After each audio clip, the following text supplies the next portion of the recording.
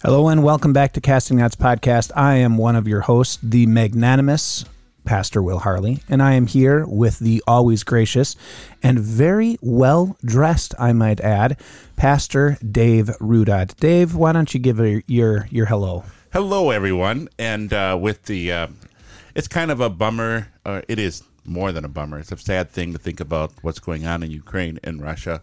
But I had this opportunity to learn more about Russian history. And did you know, what did the Russians use to light their homes before candles? I don't know. Electricity. All joking aside, I don't mean to laugh at the expense of the Russian people who are bearing the brunt for their leaders' foolhardy invasion of Ukraine. But anyway, humor is humor, jokes are jokes.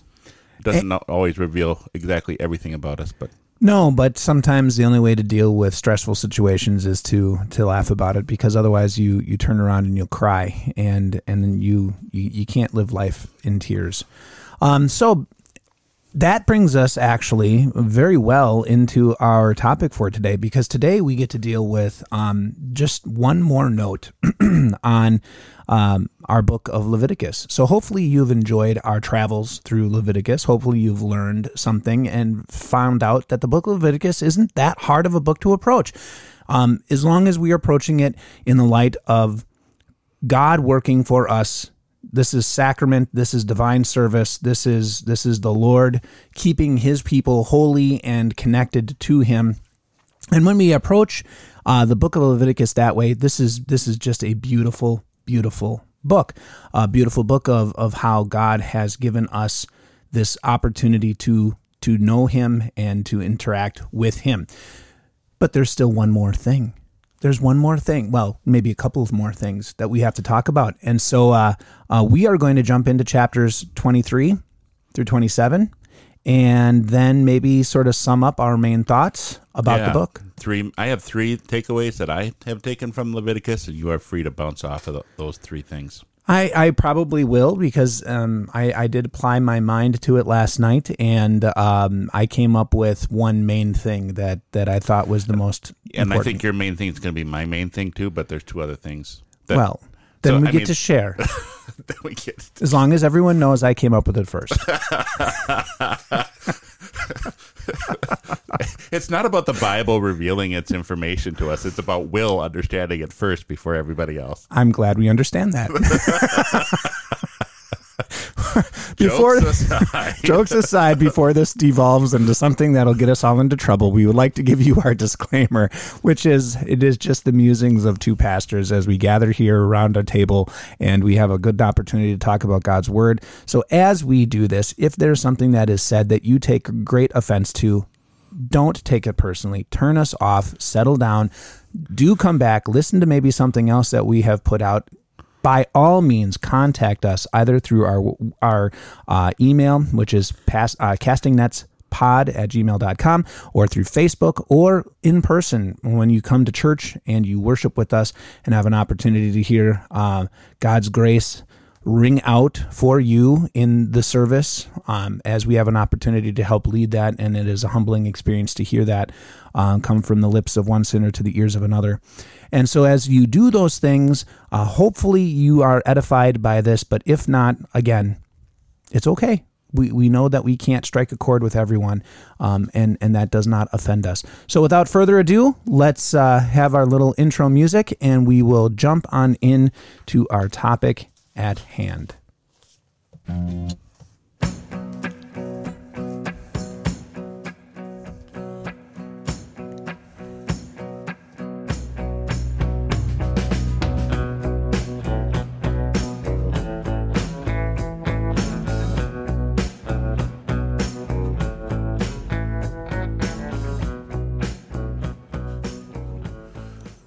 So in chapter 23, we don't just have we don't just have the Lord telling God's people how they were to offer sacrifices. He didn't just give instructions as to the priests and what they should do.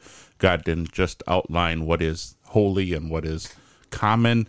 But now he's going to talk about holy times. It's just one more thing. Oh, by the way, here is a list of festivals that you are to celebrate. And it's kind of divided into two sections. You have your spring festivals and your fall festivals. The spring festivals, oddly enough, really correlate to the life of Jesus. And the fall festivals, oddly enough, correlate to the life of the church. But the number one festival is a festival that you won't find in keeping with the stars or the heavenly bodies or anything that's going on in the world. It's a festival that God institutes because he is God, and that festival is the Sabbath day. That's the day of rest, right? Day of rest. Isn't that Saturday? Saturday. In the Old Testament. What, are you playing dumb today, Will? For those freed by the gospel and freed by the grace of our Lord, it's any day that you can set aside and focus on the grace that God has given to you and the creation that God has graciously allowed you to live in.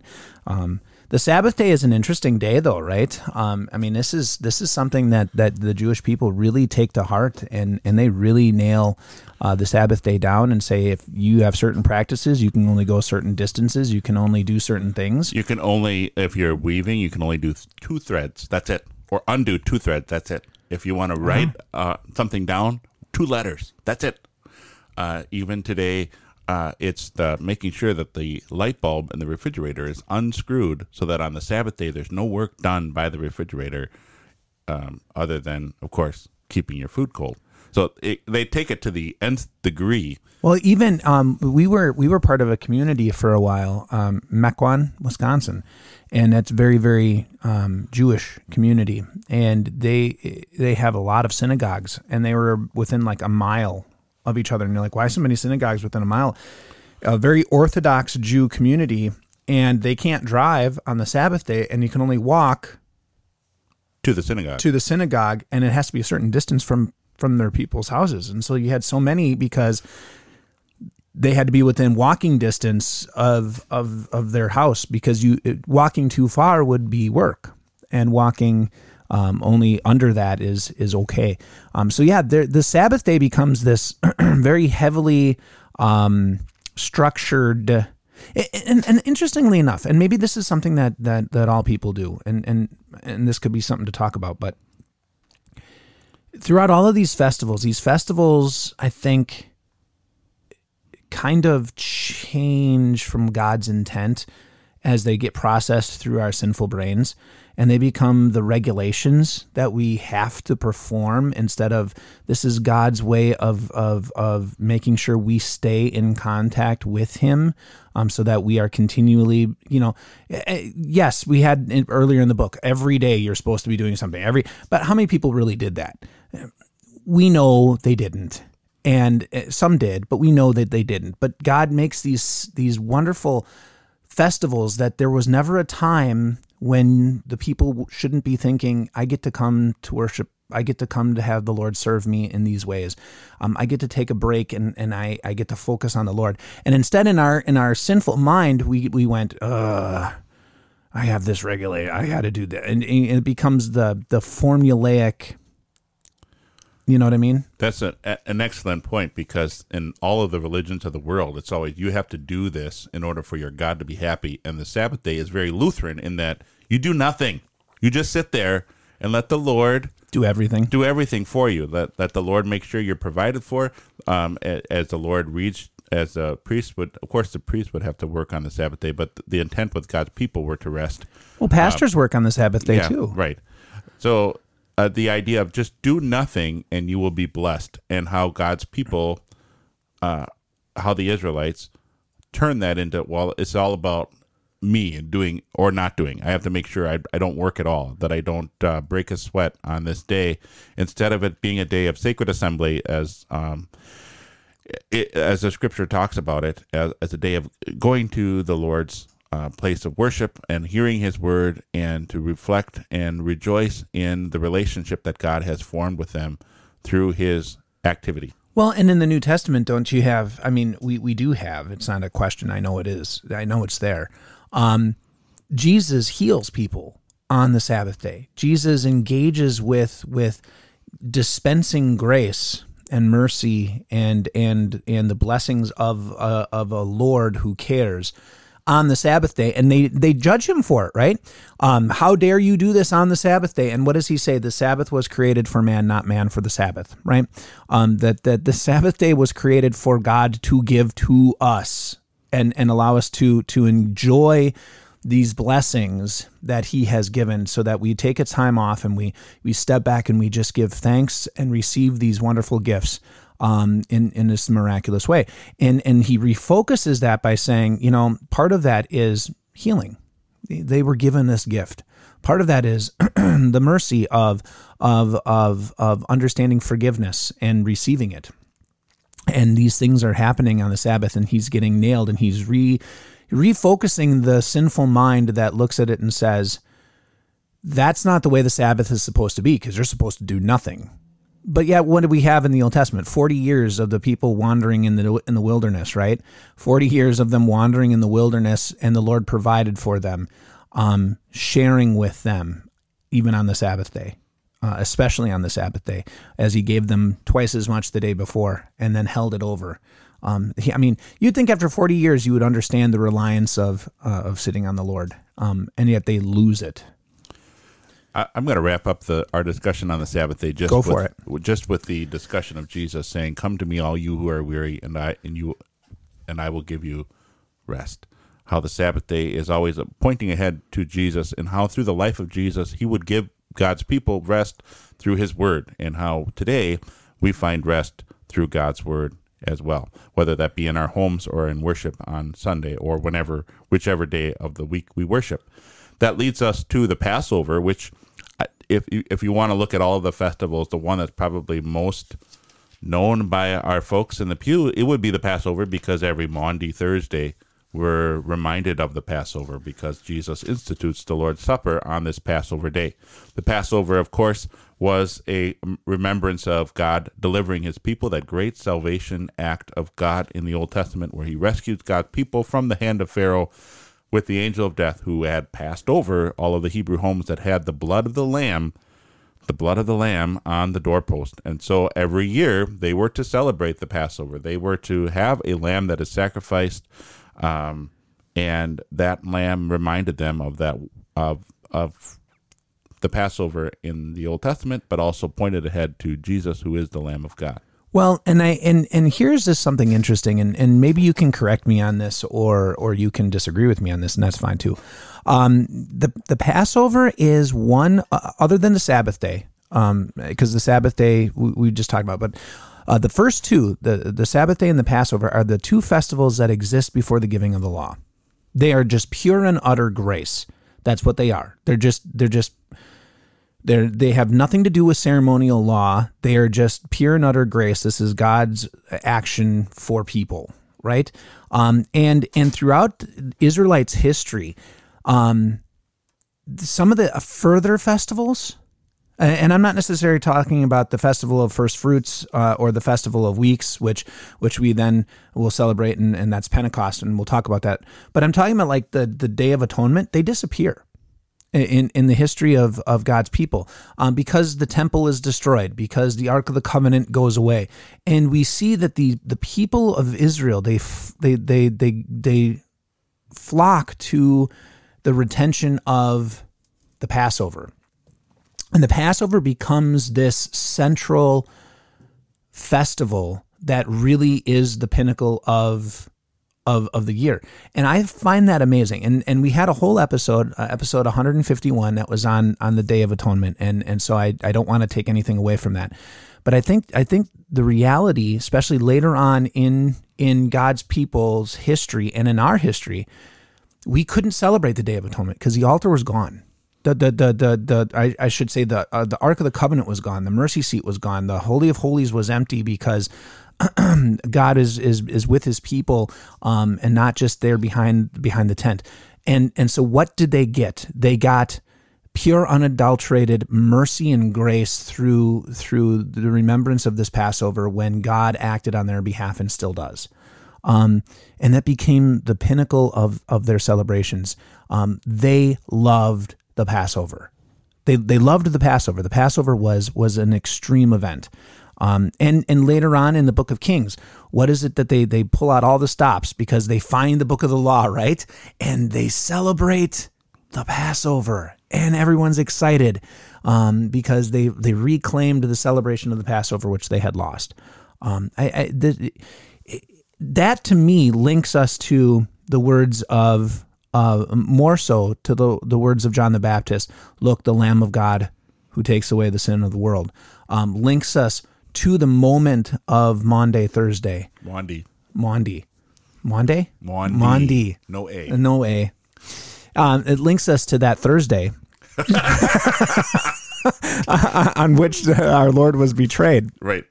And to the Friday where he gives his life for all people.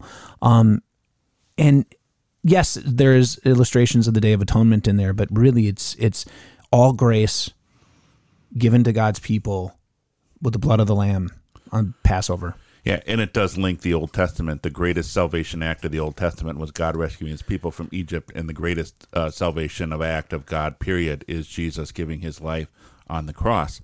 So the Passover has a lot of significance for our folks because every Maundy Thursday we are remembering of the Sabbath day, of the Passover. Our kids in confirmation, when they're learning about the Lord's Supper, the question is, when was the Lord's Supper instituted? Well, it was on the Passover day. So it was something that we repeat and remember, probably foremost on our mind. But there are other festivals that we have that God puts in Leviticus chapter 23 that are maybe unfamiliar. Yeah. And it continues with the, go ahead. Well, I was going to say, you found a gem. I did, but we're not there yet. We're at first fruits. We're at the festival. No, we're not at first fruits. We're at the unleavened bread. That's right after that. So the day right after. Fine. So the festival of unleavened bread happens after, and so that's when God's people for 7 days were not to eat any bread without yeast. So it's a reminder of sin. You purge your home from sin, and there's a correlation with Christ, who purges us from all sin by suffering and dying on the cross.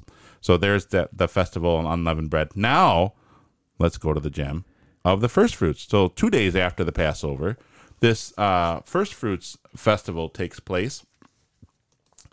And so it's the beginning of the harvest. So God's people were to take the first sheaf of grain or barley and bring it to the tabernacle or bring it to the temple, and the priest would wave it before the Lord as an offering.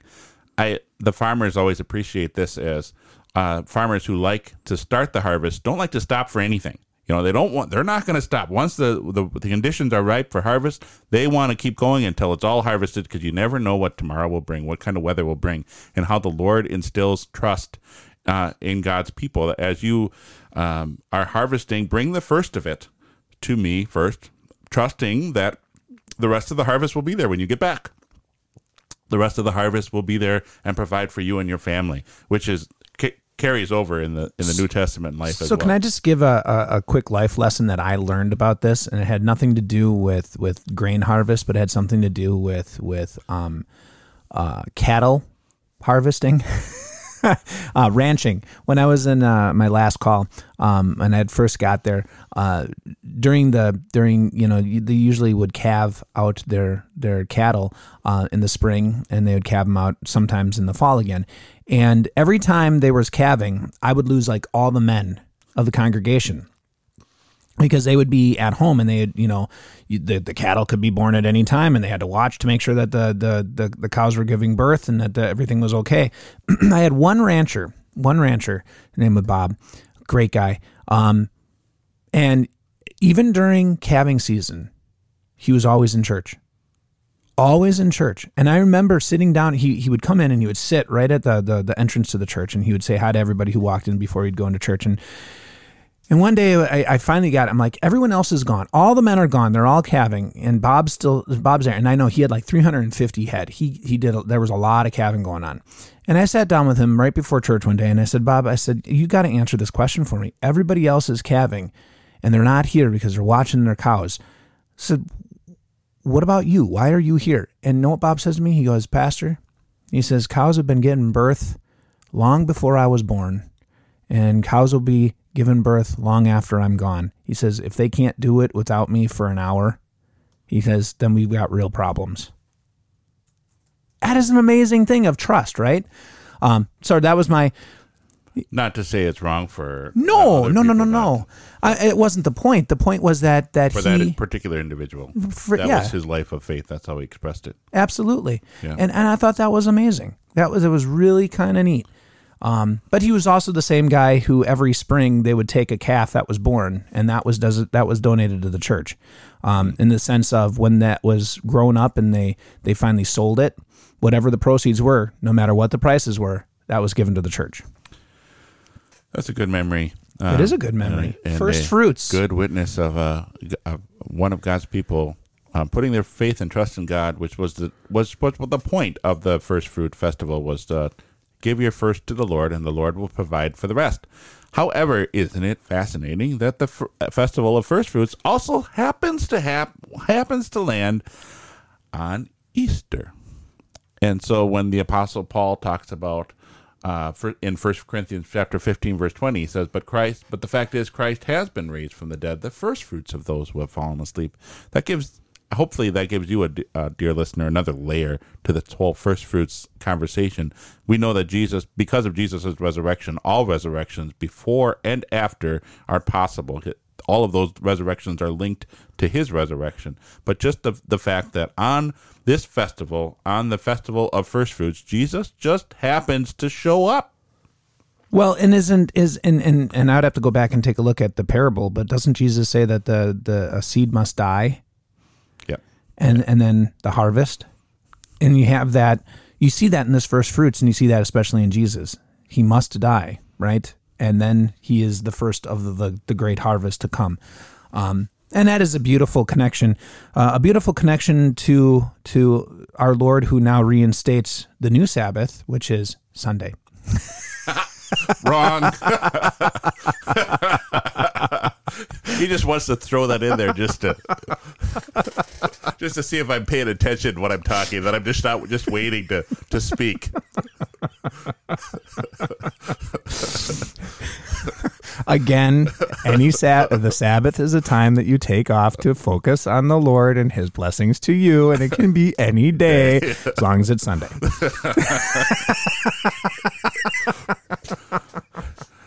All right, so let's go on with another festival that is another spring festival, the last of the spring festivals, which would be the Festival of Pentecost, which, if of the festivals, that would probably be the second most one that God's people would know. Festival of Weeks. Festival of Weeks, yes.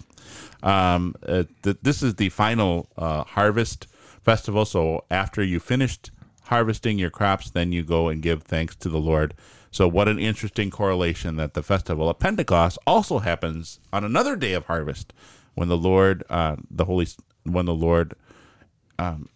calls God's people, and the Holy Spirit works in God's people, and 3,000 people come to faith. A harvest that began on that day continues to today, in the birthday of the New Testament church. Yeah, and that is a holiday that is 50 days after, right?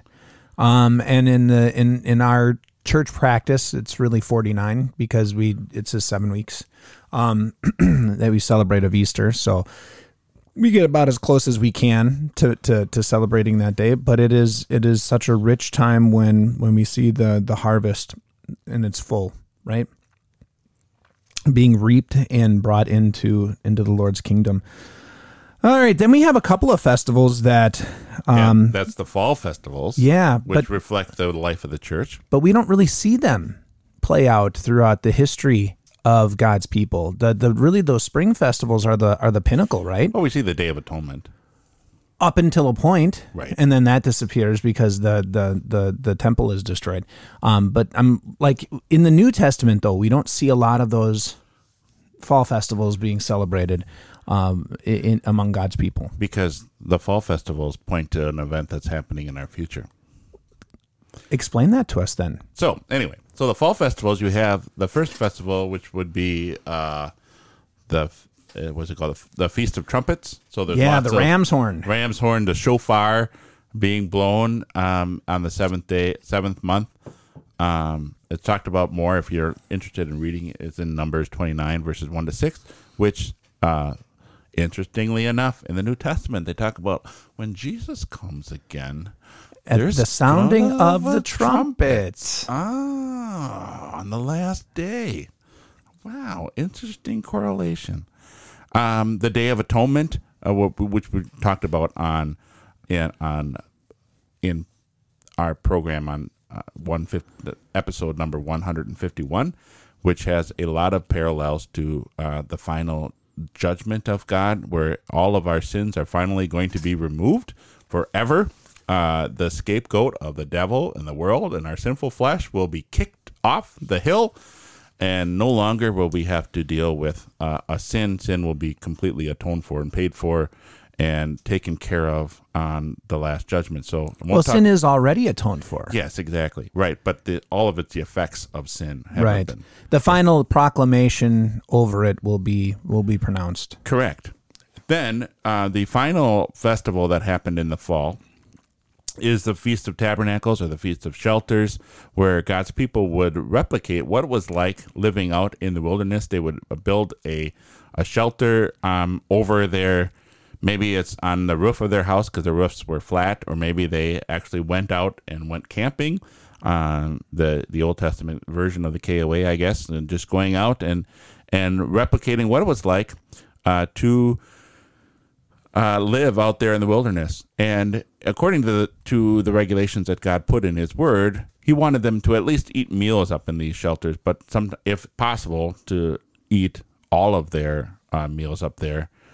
It did correspond, interestingly enough, to the fruit harvests of the Old Testament, and so with these fruit harvests, you can see some interesting correlations when Jesus talks about the end of the world, and He does talk about it in terms of this fruit harvest, the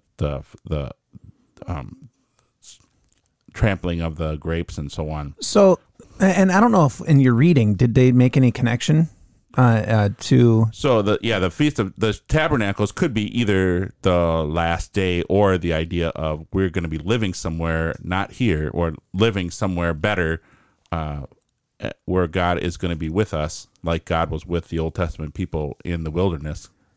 So it's a reference to the eternal life, the new heavens and the new earth. So and maybe, and I didn't go through and do a bunch of research on this one, but I'm just taking it from what I know of Scripture and putting it all together.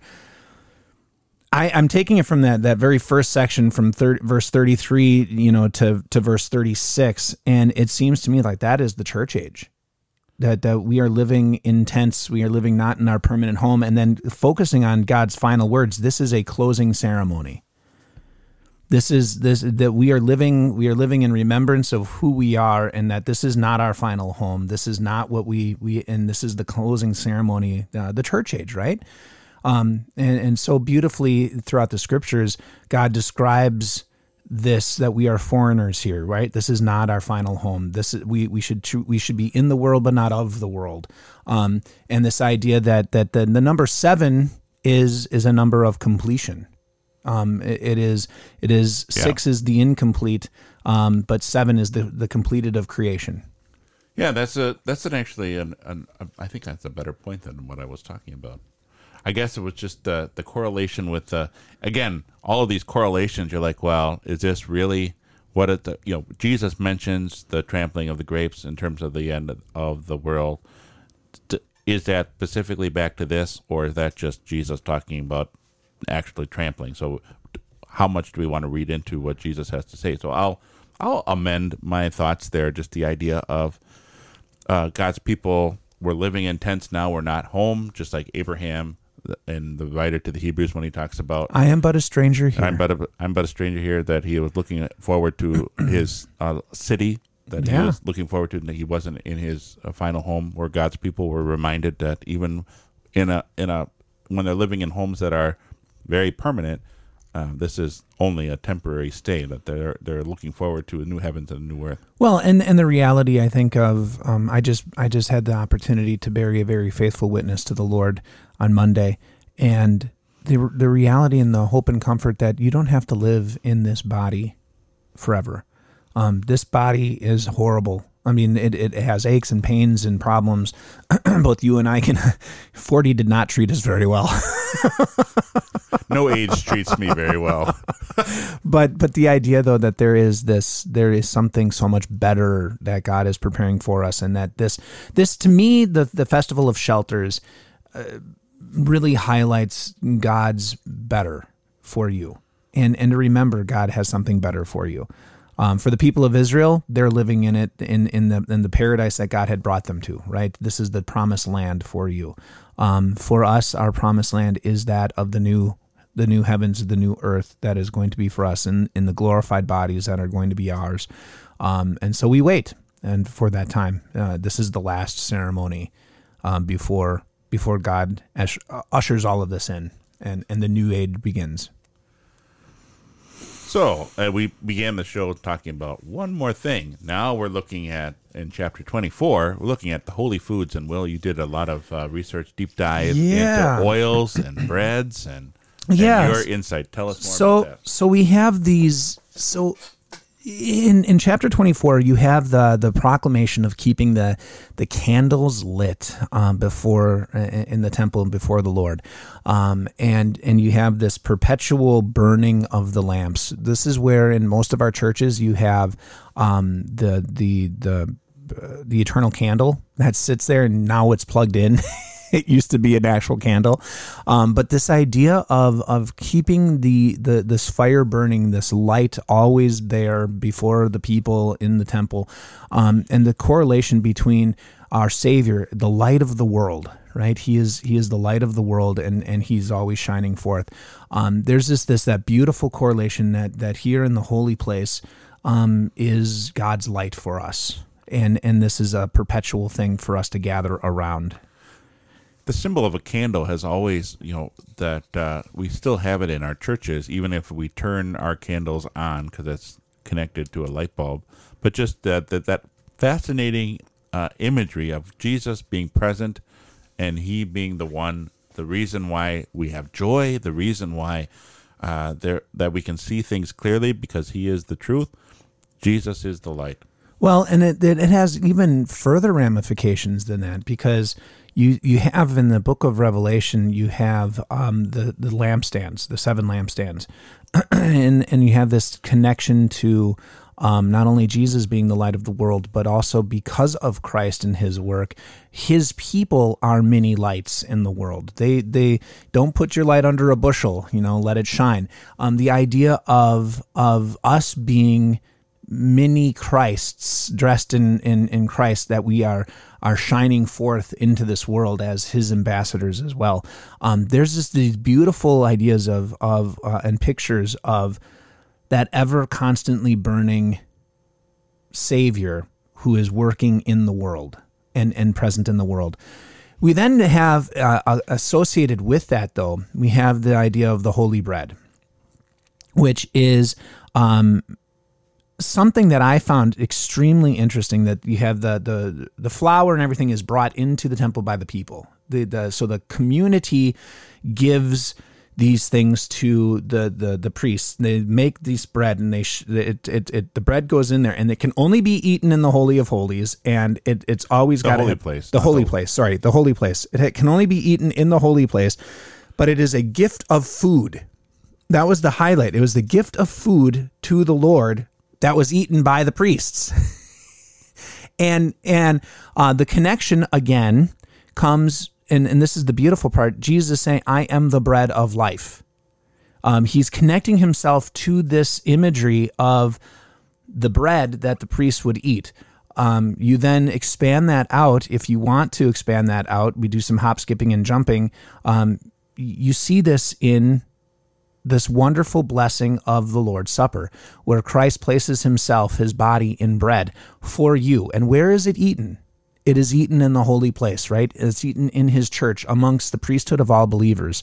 We have this opportunity to take this bread and eat this bread that is a gift of the Lord, a gift from him to us, for him.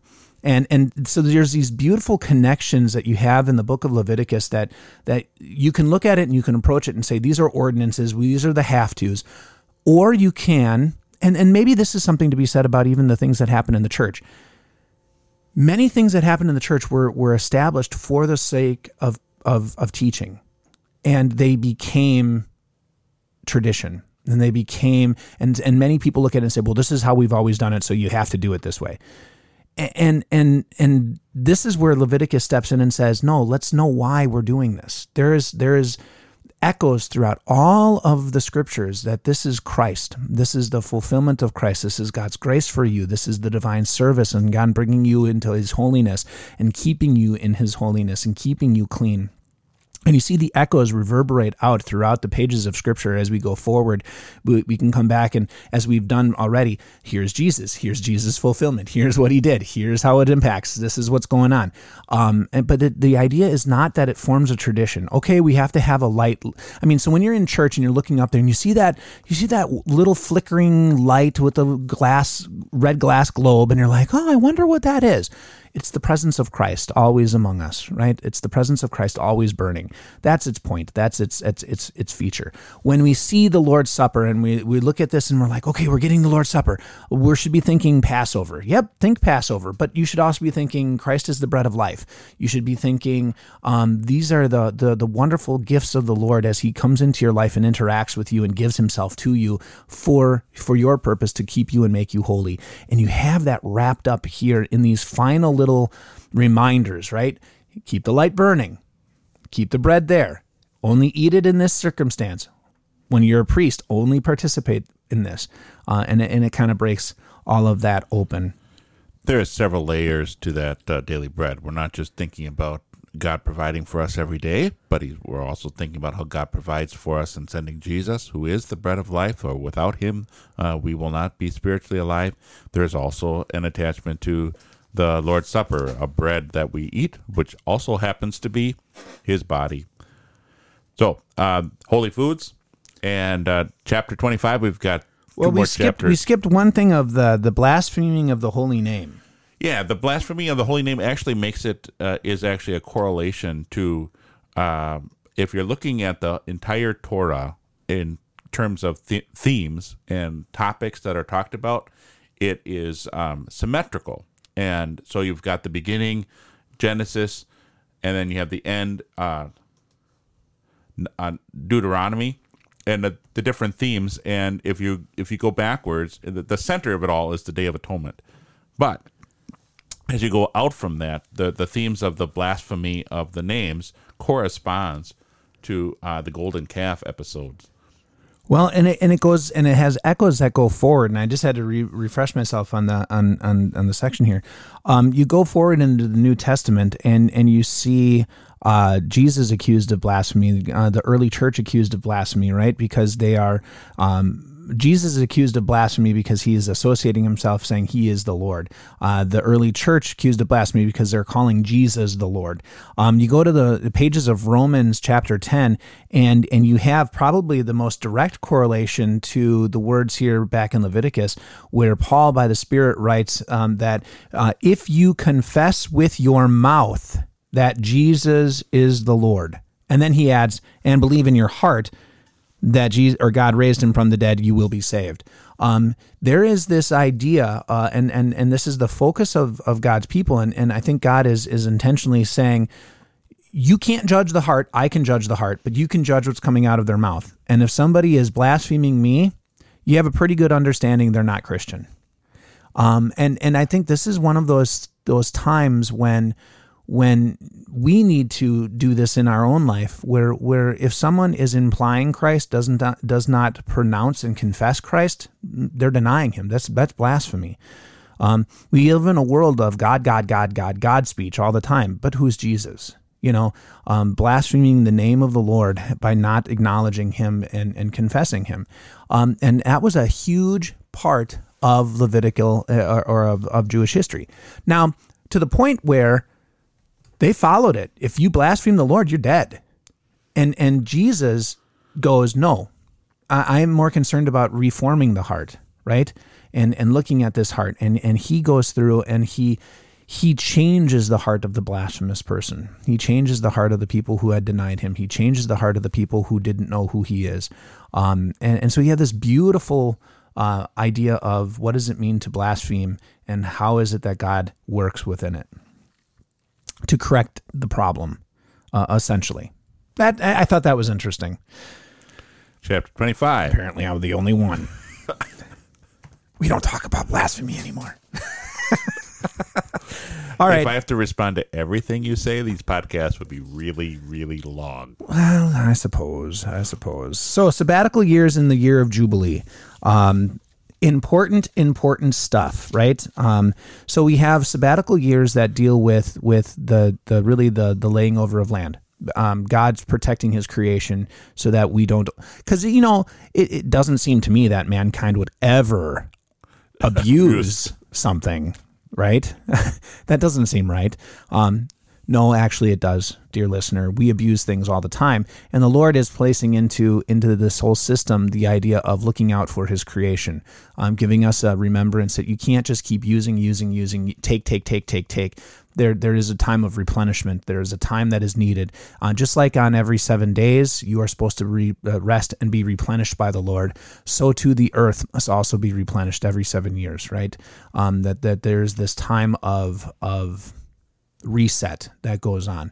Also then connected to that is the year of Jubilee. And maybe you want to walk us through some of that. The year of Jubilee reminds us that God's people, even though the Lord provides, God's people are his people because he has claimed them to be his own, that there are sometimes mistakes in stewardship of what God has given to us. Sometimes there's people being taken advantage of. Maybe there are some lean years because they're living in a sinful world.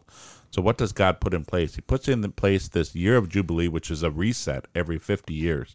So even if you were disadvantaged or down out on your luck and you had to sell your property, you knew that in 50 years you would get it back. If you had to sell yourself into slavery because you couldn't provide for yourself and now you're dependent on somebody else to provide for you, 50 years it would be a reset. So there's so much of God telling his people he is their God. He is the one who's watching out for them. That don't worry about, even if you have to have 2 years where you don't have to plant crops, don't worry about it. I will provide for you. I will take care of you, your daily bread, and so on. You also, as God's people, watch out for one another and care for one another through the use of the year of Jubilee. So, and I was just rereading some of this, and there's some beautiful connections back to that, the feasts, right? And you have the feast of the ram's horn, and you make that connection to on the last day you'll have the trumpet call. And how awesome do you have here with this year of Jubilee? You have seven years, right?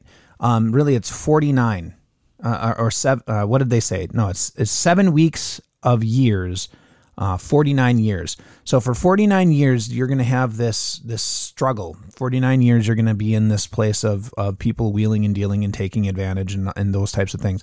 And then it says, then you shall sound the blast on the ram's horn. Instantly, you're starting to think, okay, we're back to another festival day, right? We're back to this end time imagery. And it's going to be on the Day of Atonement. You're going to have this change in the 7th month. On the 10th day, on the Day of Atonement, you are to have a ram's horn sounded, and they will reset, right? And things will just be reset. How beautiful is this imagery of the church age? The imagery of the set time to completion of things aren't perfect. We're dealing with the life of sin. And then remember, in the year of Jubilee, everything gets reverted back to its owner. Well, who do we belong to? Right? And in the last day, when the trumpet calls, whose possession will we once again be given back to? We are God's possession. We are the Father's possession. We are the Son's possession, and He will retake ownership of us and the world and everything in it. There's just a beautiful connection. And maybe even so, the connection that you would have to the gospel lesson this week, right? With Luke chapter 4, where you have Satan, one of his temptations of Jesus as he takes him up, and in a moment of time, he lets all of the world powers be seen by Christ, and he says, I'll give it to you. It's been given to me only for a time, right? Only for this time. And when the trumpet calls, it's going back. Jesus just has to wait. I like your connection to the New Testament Church year of Jubilee, because the Roman Catholic Church has years of Jubilee. In 2015, there was a special year of Jubilee, and in 2025, there's going to be another year of Jubilee in the Roman Catholic Church. That's the end of the world. where you can go and buy special indulgences. The times that you go to Mass on the year of Jubilee are going to be more beneficial for you. You're going to get more years knocked off of purgatory. I bought one ahead of time for you. I should frame one in my office.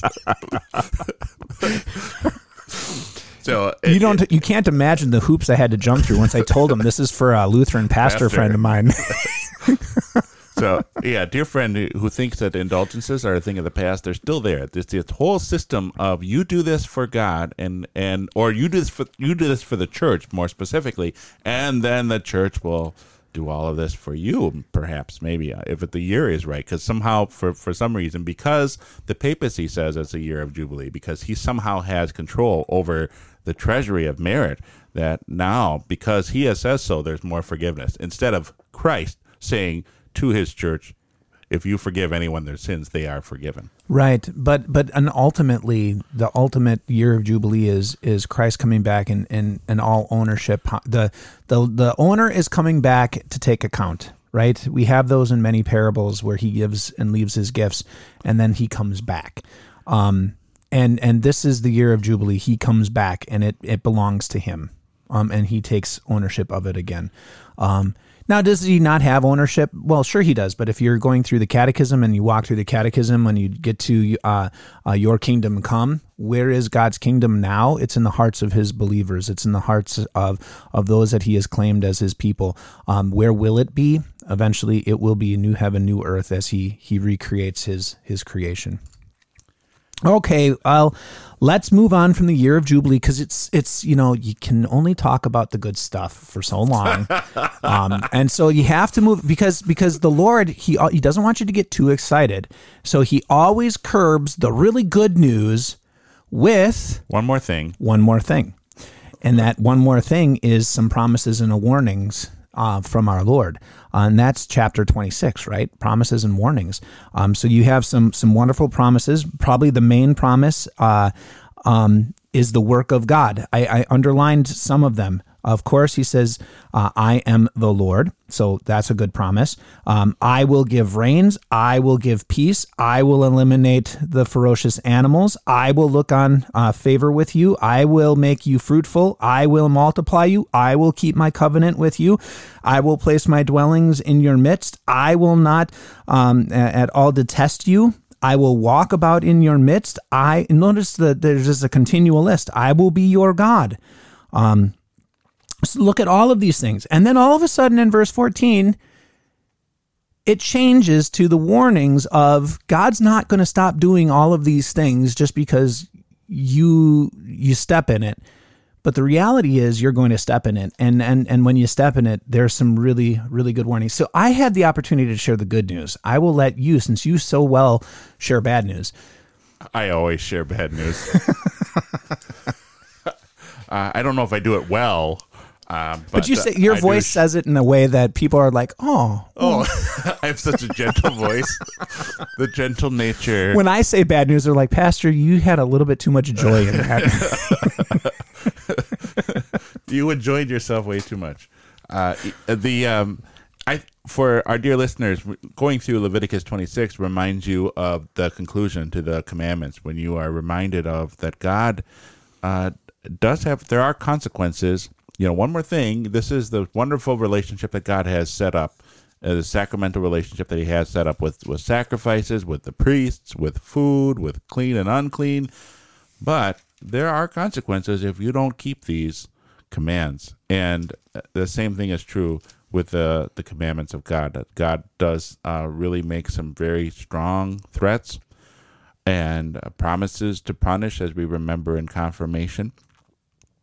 And it's sobering, but it also sometimes leads us to believe that this is what God put together in Leviticus is a two-sided covenant. It's not. You remember, Leviticus starts with God saying, "I am the Lord your God. You are my people." It starts in a sacramental way. The burnt offering is the number one offering. This is the wonderful relationship that we have, that God has established, that God has called you out to be his people. And here at the end, we have the promises and the threats of punishment. So for us, yes, it is a two-sided covenant, but it is established in a sacramental way in Leviticus and there on Mount Sinai. Yeah, and verse 26 or chapter 26 ends with when all of these things that are the warnings come to bear, and they bring you low, and you confess your sins, because that is how the law works. God is there. Yeah, and he forgives. I will remember my covenant. I will remember that I made a covenant with Abraham, with Isaac, and with Jacob. And all of those covenants are one-sided covenants where God says, "I'm going to be your God, and you're going to be my people." There's going to be a Savior through your descendants. So here is a reminder, when the law does its work, when shall we say the discipline of God does its work, when God allows things to happen in the Old Testament believers' lives, where it leads them to turn back to God and to confess their sins. Here God says, "I will remember my covenant that I made." And that covenant, that means I'm going to forgive you because I'm going to send a Messiah. Yeah. I'm going to send a Savior to take away your sins. He's going to be the lamb, the sacrifice that's going to take away your sins. He's going to be the scapegoat that's going to be kicked off the hill, and so on. Well, and I guess to sum up the whole part of that in those beautiful words, these are directly from the Lord himself. In verse 44, it starts chapter 26. "I will not reject them. I will not detest them so much that I exterminate them. I will not annul my covenant with them. I am the Lord their God." How beautiful, right? My character, God's character, God's saying, my character, who I am, what I provide, what I do, doesn't change because you fail. I am still God. I am still here. I'm still going to do what I promised to do because I promised to do it. Right. So let's focus on the wonderful promise of forgiveness, not the promise of he's going to punish the evildoer. Right. But realize he's going to do that too. Yeah. So that brings us then to 27, and the only thing that I have in 27, and this is a grand sweeping paintbrush moment of the description of 27, and here it is. God's people are invited to participate and support the divine service, and that's what 27 is about. You have an ability to bring offerings. You have the ability to bring dedicated things in the support of the divine service as God continues to serve you. This has ramifications that find their way out into the church, right? The idea of a tithe, the idea of bringing something to the Lord. We don't like the use of the word tithe in necessarily in Lutheran circles. We're like, oh, there's something about saying give 10% to the Lord that we just don't like. The Lord, Jesus never says don't do that. He says that but when you bring something that is, because of your heart is free and you're engaging with the Lord for everything that he has done for you. But he's never said, don't give 10%. He's never said, don't give even more than 10%. What does the Lord say? The Lord says, give according to your heart, right? In a joyful way. And you have this. What is the purpose? The purpose is not for the building project, although that's good. Not for the specific, hey, we need this for to start up the food bank, or we need that. But no, give because the lights need to stay on. Give because the driveway needs to be redone. Give because your pastor who is bringing you the goods, because he is my called worker in a corporate setting to administer this, needs to live. So give. This is not a one-time flash in the pan, here's something I can give to. This is you are free in the Lord, given so many gifts, to return a portion of it in proportion to the gifts given, so that you can support the divine ministry and the divine service that God is established among you to bring you these gifts. That's my summation of 27. It's a good one. It's good summary. All right. Well, then in the time that we have left, and we have 5 minutes, let's wrap up our discussion. Hopefully, dear listener, you have enjoyed this walk through Leviticus. I have enjoyed this walk through Leviticus. I think before I took this on, I decided, I had thought in my head, Leviticus was boring and all law, and I was wrong. This is sacramental. This is a God who loves his people and wants and cherishes his people. So give me your 3. What do we got? Yeah, I was the one that I texted him last night. So let's talk about 3 takeaways from the book of Leviticus. And you said, I've got 1. And your number 1 is probably going to be my number 1. But let's start with number 3. So we're doing it like a countdown. So my third takeaway of the entire book of Leviticus is the sacramental nature of a sacrificial system. Just the reminder. It was good for me to be reminded. It was good as I've been going through the Leviticus with my Bible class, where our Bible class went through the book of Leviticus, but took it in sections rather than going chapter by chapter like we've done, or chapters. And we looked at various concepts rather than looking at how it's structured beginning to end. But the sacramental nature of the sacrificial system, just the idea of God is... it begins with him. It begins with what he has done for his people, and that he is being their God, that he is calling them out of this world to be his holy people. And so then he says, now that we are in this relationship, here is how you live. And that's where the sacrificial part comes from. So that's number 3 for me. Number 2 is that number 2 for the takeaway is all of those sacrifices for sin and guilt were all for unintentional sins. Yeah, not the intentional ones. Not the intentional ones. So we were just going through this in Bible class last night, where God's people, it was dawning on them. They were like, wait a minute, what about the intentional sin? Like, which sin is not intentional? Just the idea of they've got it in their heads, which rightfully so. Our sins are intentional. We have a sinful nature. We have a new man inside of us. Which one are we listening to? We're listening to our sinful nature. We can't say, well, the devil made me do it, or, I can't help it. I mean, this is an act of the will when we sin. And just that how depraved we are. So God's people were very much aware of how depraved they are. But in Leviticus, God isn't looking at things from a depravity of sinful man. He is looking at it in terms of he is calling his holy people. He has equipped them through his word. God is he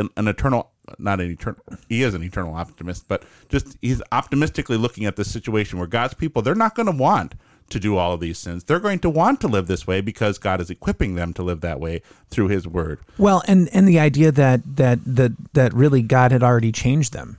Yeah. So we struggle with the sinful nature, where we have the world, the devil, and our sinful nature that stand against us, and there's that new man that God created. That's who he's talking to in the book of Leviticus. These are the people that have the new man because he created it in them. He rescued them. He's changed them. And so now he can talk to him this way. This is not talking to the person who is not a Christian and it's like, this is the first time I'm approaching here. What do I do? Oh, yeah. That's not the case, because in that case, yes, this is all law, right? This is stuff I can never accomplish. Yeah, that's a very good way of saying it, and I probably wish I could have said it that way to God's people yesterday, just the idea of this is all speaking to the new person instead of speaking to the whole person, which has a sinful nature inside of us. And the number one takeaway, here's your opportunity, Will. Tell us your number one takeaway. You are doing so great. Let's see. The number one takeaway is Christ. Yes. Christ fulfilling. Yeah, Christ fulfilling all of this stuff, pointing to Christ, all of these things, how Jesus Christ is the fulfillment of all of them, and just the many different layers that God puts Christ, or Christ reveals himself in the Old Testament. Let's maybe put it that way, because he's there. God puts Christ in the Old Testament. Christ reveals himself in the Old Testament. It says, here I am. Oh, here I am too. Then here I am again. Right. And I think that's one of the main, and that was my main takeaway. My main takeaway is so many times we can look at the book of Leviticus and say, how am I going to fit Jesus into this? We don't have to look to find a way to fit Jesus into it, because Jesus is bleeding from it in every step. You see the echoes of the ministry of Christ in time for us throughout all of these steps, but you see the grace of God bleeding from the pages of God using the ordinary to do extraordinary things, and through those ordinary, now extraordinary things being done, he preserves his people throughout time for himself. This is Christ for you, right? This is our Lord and Savior for what he is and who he is. So as you are now walking in the throes of Lent, as you are following whichever path you're following on your Lenten services on Wednesday, as you come and you join with those other people who are sinners now gathering to receive the service of the Lord on a Sunday, remember, it is Christ for you as he lives, as he breathes, as he walks to the cross, as he dies, taking on your sin, and rises for you, the first fruits, you to follow. As he says, peace be with you. Do not be afraid.